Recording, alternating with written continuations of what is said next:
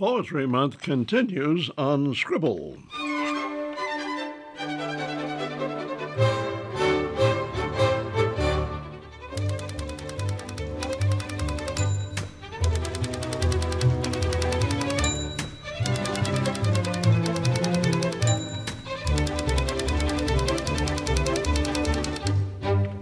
Welcome to Scribble, 30 minutes of conversation, comments, and reviews on reading and writing, editing, publishing, and selling books.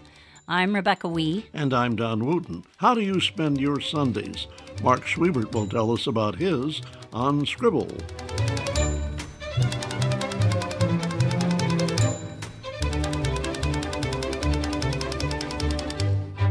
It was a chance remark you made about Sunday is your time for creativity. And I thought, is that when you write poems? Well, actually, what I try to do is, the concept of the Sabbath to me makes a great deal of sense, of having one day a week that you take away from your usual workday life and the other things you do the rest of the week. And so on Sundays, I try to carve out that time to do creative things, whether it's writing poetry or essays. I do some columns for the paper now and then, as some people have probably suffered through. And do some musical composition. And Sunday's a day I try to carve out to reserve time to do those things, because other events in daily life so oftentimes encroach on time that you might like to do those things on other days. I just don't understand people who are organized. Says the person who's been doing a radio program, writing a newspaper column, and holding down 3 or 4 other jobs for the last 50 years. Yeah. In a blinding panic every step of the way. Yeah, but that's sort of true, I think, of creative undertaking, that what looks effortless when it's finally made public, is, the result of a lot of doubt and panic and, but that doesn't sound like your Sundays. Doesn't sound like you're panicking. No, I guess nature's kind of my muse. We live close to Black Hawk Park, and it's about a block away, and do a lot of walking over there. Yeah. I did even more in the past when we had a little dog that would take us for walks, as anyone who's a dog owner knows. And on those walks, you take inspiration from what you see around you. So nature is kind of my muse, and I come home from that and will oftentimes write something, either related to what I've seen that day or ideas that came while walking in a natural setting. You're only the second person I met to explain it that way. Murray Hurt had to write a daily column, and I asked him how he did it. He said, well, if I can't think of anything, I jump in the car, drive around till I see something that sparks an idea, then I come back and write a column about it. Well, that sounds a little like Bill Wondrum, another one of our journalists who wrote a daily column for many years. When he started, I went over to see him to sympathize with him. How are you going to manage, Bill? He says, got any ideas? It makes me think of one of the first poets I met whose work I had read when I was younger, Olga Brumis, who is from Greece. And her whole thing was to walk and then come back and write, or to walk and come back and revise. And she said there's something about, yes, it's the outdoors, but it's your heart rate going up, and it's the breathing in the air. And she said, writers are sort of notorious for crouching in their studies by their typewriters and not breathing very deeply. And other artists are stretching canvases and, dancing and moving. And it's only writers that... And she just said, if I have memorized one of my poems, I go for a walk and I come back and write it out, and it's different than the earlier draft, I know that the new one's better, because it just, what needed to fall away because I was moving. Boy, that's true. Summertime is my time to move, and this winter I've been inert. Yeah. And it makes a difference. Yeah. So, but you were so organized. I remember the first time we did a series of poets for Poetry Month. I think it was back in 2015 when Tweet and I were doing the show. We had you on, and you were the third poet who was also a lawyer. Oh, yeah. And that impressed me. I thought, what is it? How does that happen? Is it just that you spend so much time organizing thoughts, writing, and so on? Well, I think there are probably two explanations for that. And first of all, it's nice to have something good said about lawyers because sometimes that's kind of hard to find. But I think one of the things that probably facilitates it for lawyers is we're wordsmiths. I mean, one of the things that lawyers basically do, their stock and trade, are the words they craft, whether it's arguments in court or whether it's briefs or contracts or things like that. Yeah. The other thing, I think, is that you're using one side of the brain in the legal arena and the other side of the brain kind of goes undernourished. And writing creatively, like poetry, music, or short stories, things like that, are all things that allow you to use the other side of the brain. Yeah. And so I think it kind of is complementary, just like the idea of walking is complementary to writing, because as physicians will tell you, walking is a great way of stimulating blood flow, which in turn is good for the brain and allows you to think more efficiently and effectively. So I think it all fits together, but that's probably pretty logical. You have to kind of get out of the box of thinking with one side of the brain to the other, but once you start doing it, I find it really rewarding and refreshing. Yeah. Well, walking can also be exhausting, but that's because I'm out of practice. Is it always poetry, or do you write other things? Well, as I say, I've done a number of other things. Of course, I'll do the periodic columns in the newspaper. I've done a number of short stories. Usually those are organized around a trip that I've taken where I'm trying to encapsulate some of the things I've learned on that trip into a story that will allow me to remember those things better. Yep. We took a trip to South America some years ago, and we were in the Andes, and we're learning the story of the Inca civilization and one particular character by the name of Pacatutec, who was the great assembler of the empire, and I wrote a short story around him that brought in some of the symbols of Inca civilization that we'd learned about, some of the religious symbols. It's a good way of remembering things from a trip and sort of commemorating the trip. And I've done some composition, writing some songs and hymns. I love music, and I wish I were better at creating music than I am. But I'm a great fan of particularly the Baroque period. J.S. Bach, to me, kind of walks on water in terms of musicians and our musical heritage. And so I'll use some of those things and try to learn from some of those masters and put it down in musical form. Some of my music that I write is my own composition, and then I've enjoyed taking particular works that I particularly like and setting words to them. Yeah. Like one about the river. It's an early American folk song that ties in beautifully with the river because there's a flow to the music that ties in with the metaphor of the river and its flow. Yeah. And so, you'll look for those opportunities to put things together. I'm a great believer in synergizing things, of trying to combine different things to create a better product from a variety of different sources, whether it's music, whether it's short stories, or whether it's poetry. It's interesting because throughout my life I've had all those impulses. I just don't take action. Well, you do an awfully good job of interpreting it for others, though. Yeah, you do. Music and literature alike. Oh, but it's, But you're a poet, a short story writer. You compose music. You do all these things. Does all that come together in some kind of focus when you concentrate on poetry? Because poetry seems to me to be, it's like I explained to students one time, reading a poem is like pulling the pin on a hand grenade, meaning explodes. And to pack it all into a few words, that takes a special skill. Yeah. I wrote a verse years ago.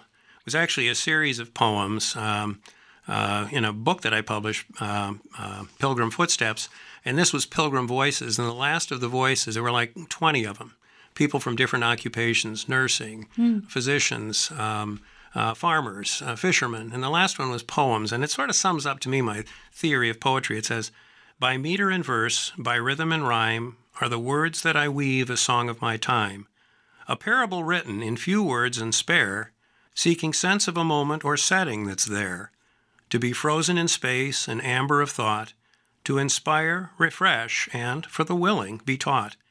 I'm often condemned for impractical ways, yet what's life without spirit or beauty, I say? A song without melody, a dawn without color, this is the world without poet's wonder." And to me, that kind of sums up, what poetry is about, is it should summarize things in a very concise way that capture a spirit of a moment in much the same way as an impressionist painting would do. or a beautiful piece of music. And it is condensed, but you're also working all these, music has to be part of it, imagery has to be part of it, often wit and wordplay and all that. Right. And to do it in a very small space is... And you do it in a structured way with meter and rhyme. Well, sometimes. I mean, I've liberated myself a little from that. I'm not quite, Robert Frost used to impress me with his line that writing poetry without rhyme is like playing tennis without a net. You've heard that one before. Yep. But and I guess I was a little bit constrained in that way, but I really see the value of free verse where you're not constrained by those structures, but more can allow the flow of an idea to take over. Very true of teaching in the classroom because structures can hold you in. Right. I've never moved beyond the limerick. Well, they have their place too. Yes, they do. Yes, they do. But, it's Poetry Month, and you've brought some poems. So let's hear something that is important to you in some Well, let way. me share a couple that I've written. These kind of relate to this winter that I think we're finished with, although given what we've had the last couple weeks, even though we're officially in spring, I'm not so sure. One of them, actually there are three of them I'm going to read. They're none of them very long. The first one was taken from a walk at Blackhawk Park on Christmas Eve morning this last year, and it's entitled Christmas Eve Morning Walk at Blackhawk. Very original. The gray shroud of yesterday's storm yields this Christmas Eve morn to glorious sunlight, dappling the ground with lavender-hued shadows of spectral trees arching over snowy landscape. The sun's so bright it hurts the eyes at first, shimmering across snow-swept earth, to radiate a bluish glow of crystalline surfaces as wintry wind sweeps everything flat and clean. We follow footprints some of the way, partially buried by gusts of powdery white, while in other places we're first to walk, save for a solitary rabbit whose paw prints dent the snow. Overhead, bare-branched oak and hickory creak and groan, complaining of the bitter cold, as polar winds still their sap and render them brittle as frozen glass. Thoughts cross the mind of how this brilliant code afflicts some while just affecting others, of how miserere means mercy, as miserable denotes misery. Without mercy, the misery remains, as misery gives purpose to mercy. One relieves the other, as the other gives meaning to the one. A perfectly suitable symbiosis for Christmas time. Oh, it's wonderful. That's great. That's got it's got the imagery, it's got the music, it's got the fascination with language and how words echo or... I love that fooling around with Miserere. Yeah. That was very good. That's thought-provoking.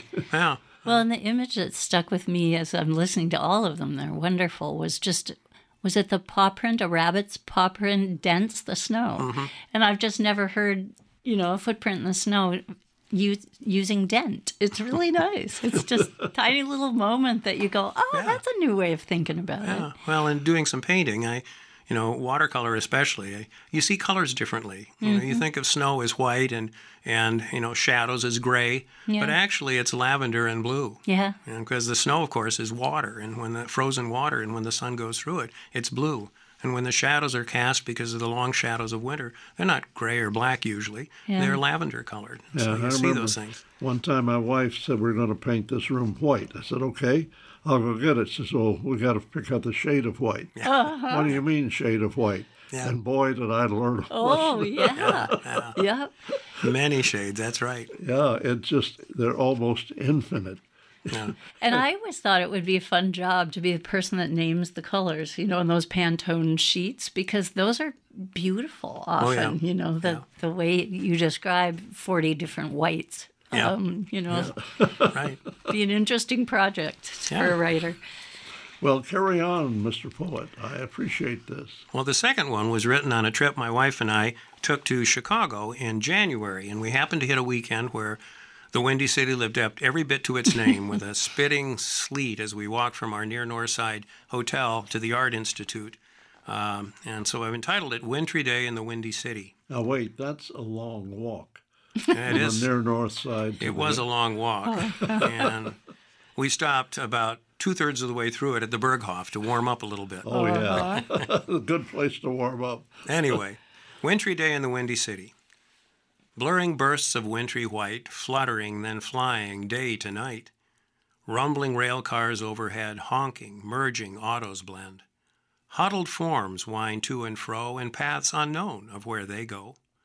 A blustery, flustery free-for-all of sights and sounds, this city's call, where varied sorts of folks and forms defy what once was thought the norm, to seek, to search, to find, to lose, the fabled fleece of what we choose. Very nice. You got it.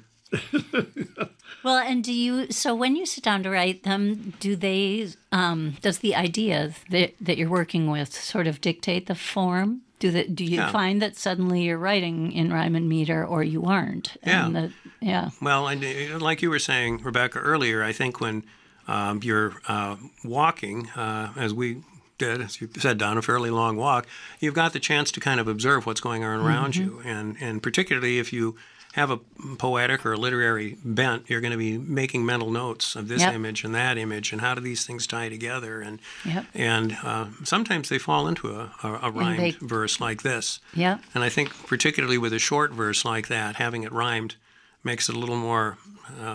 The term punchy is not the right term for memorable, maybe. Yeah, more emphatic in terms of the message. Yeah. Now, this last one I'm going to read, then I'm done with winter, okay? I think we're ready to be done with winter.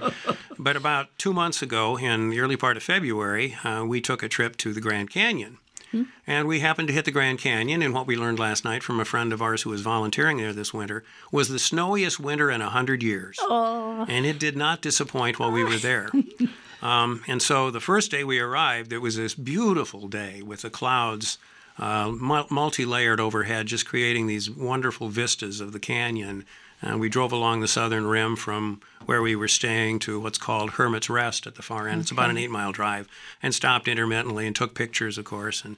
And the next day was a whiteout. You could not even see the canyon from the hotel, which was perched on the edge of it.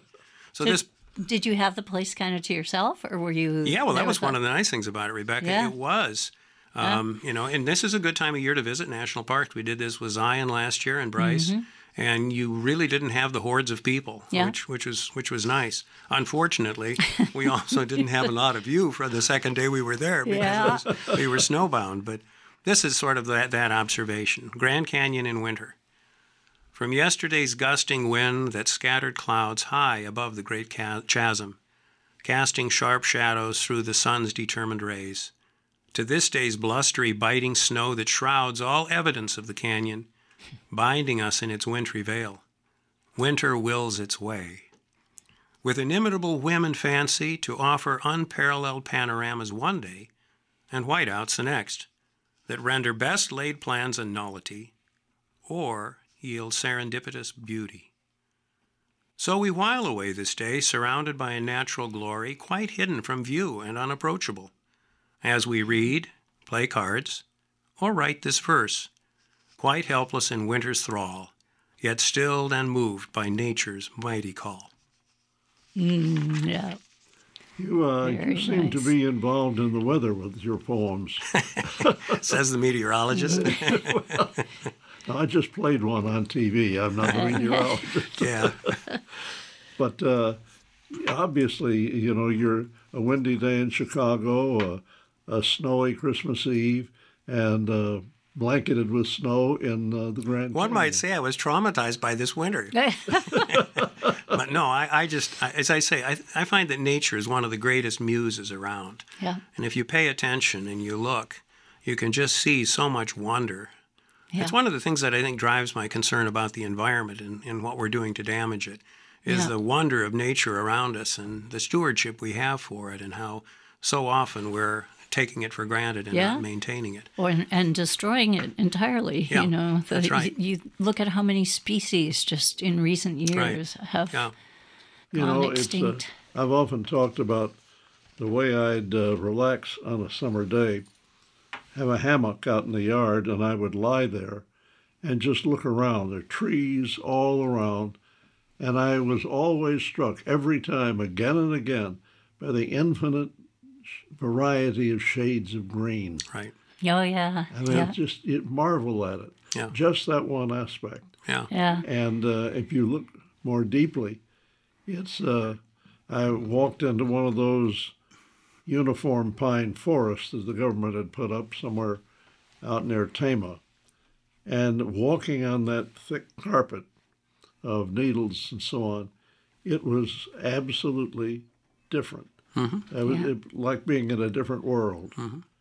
That's right. And that, I think, is the marvelous thing about nature. And the diversity that you mentioned, Rebecca, is so critical to it. Yeah. David Attenborough has done some wonderful things, the English naturalist and journalist, talking about the diminished diversity of our natural world on which we depend. Yeah. Because so many of the course. things that we humans rely on come from that diversity. And if we eliminate that, take the bees, something as humble as the honeybee. Yeah. They pollinate our trees. They allow our fruit orchards to prosper. Yeah. Without them, they go away. Yeah. They don't just make honey. They provide a critical role, and they're one of the endangered species now. So I think this is all part and parcel. The music, the poetry, all tie in with this importance of conserving the natural world we have around us. And part of, I'm noticing, of the 3 poems that you just read, location is very important. And one of my teachers, Donald Hall, was convinced that we have these interior landscapes, maybe from where you're born, maybe from where you lived and loved for the longest span of time. But he just said you carry them with you, and they always come out in the poems, whether it's a place you just passed through or a place that you have loved for a long time.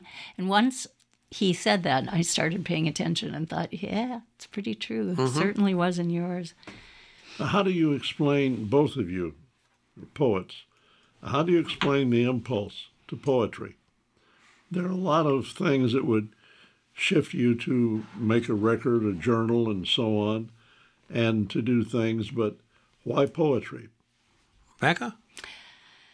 Mine is probably a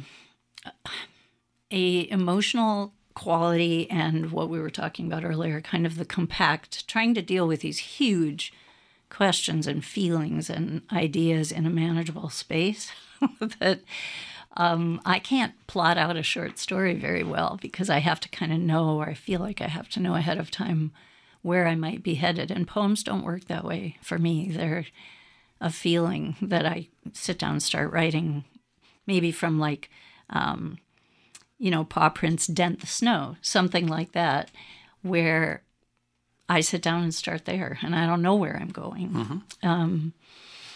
So probably that's why I don't do rhyme and meter either. I take those things in and just say, wow. Yeah, well, I think that's what you're doing with poetry. Something to be said for that, too. I think in my case, it's like watercolor painting. There is a premium of time, and I find that I like to try to do things as concisely as possible. You could use the old phrase, brevity is the soul of wit. I think there's a lot of truth to that. And the thing I like about poetry is it consolidates things. It forces you to think concisely and in a fairly precise way. And maybe on a very abstract idea. Some of the things these poems are talking about are pretty almost cosmic in their nature. But you have to do it in a tangible way and in a finite way that brings it to a conclusion. And I think that that's one of the things I like about it. Just like with watercolor painting, I do some oil painting, but mostly it's watercolor. And I like the fact that it forces you to think beforehand. You can't erase a watercolor painting. Or you can't paint over it really very effectively. There are some things you can do to fudge a little bit with sponges and so forth. But once the color's down, you're pretty much committed. Whereas with an oil painting or with acrylics, you can paint over it and do something completely different. And so I kind of like that discipline of it, the conciseness of it, and then just the beauty of it when it's finished. It gives you a feeling of real satisfaction to have put something down that you felt needed to be put out there, and hopefully it'll be meaningful to someone else. One of the things that surprises me is that poetry does not seem to be high on people's lists of things to read, enjoy, or do, and yet the more we look around in this program, we find so many people writing poetry. And they do it almost in obscurity. Yeah. It is the rare poet who surfaces for a time, but then disappears. Mm-hmm.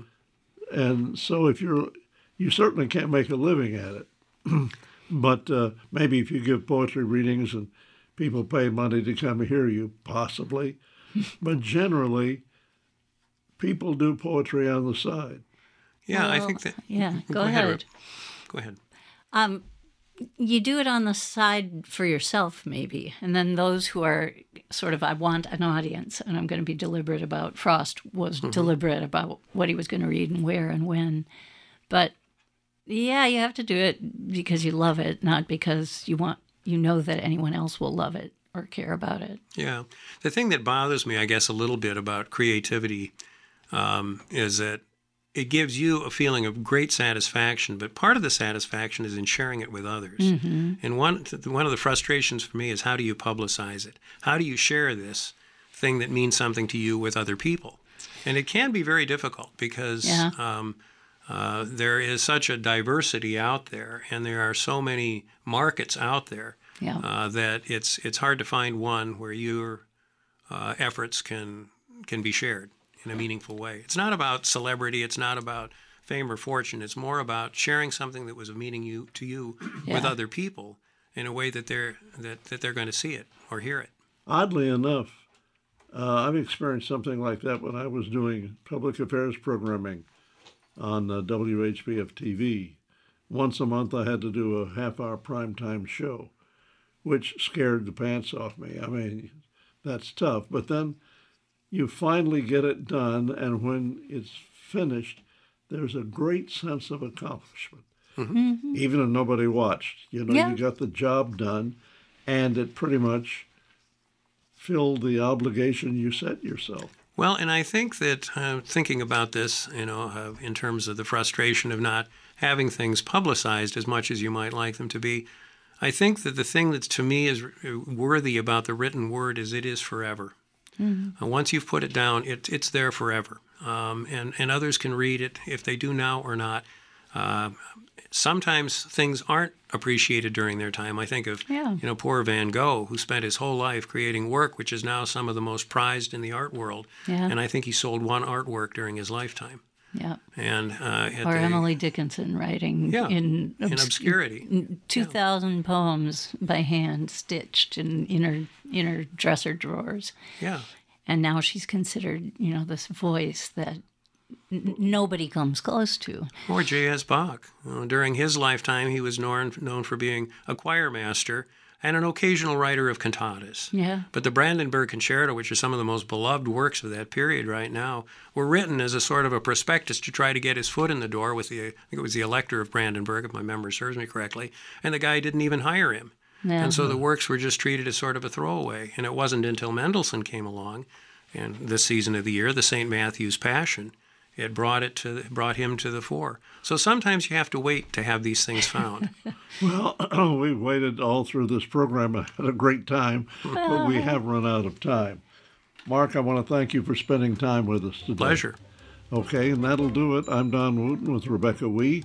We'll be back next week, and we hope you will too, for the next edition of Scribble.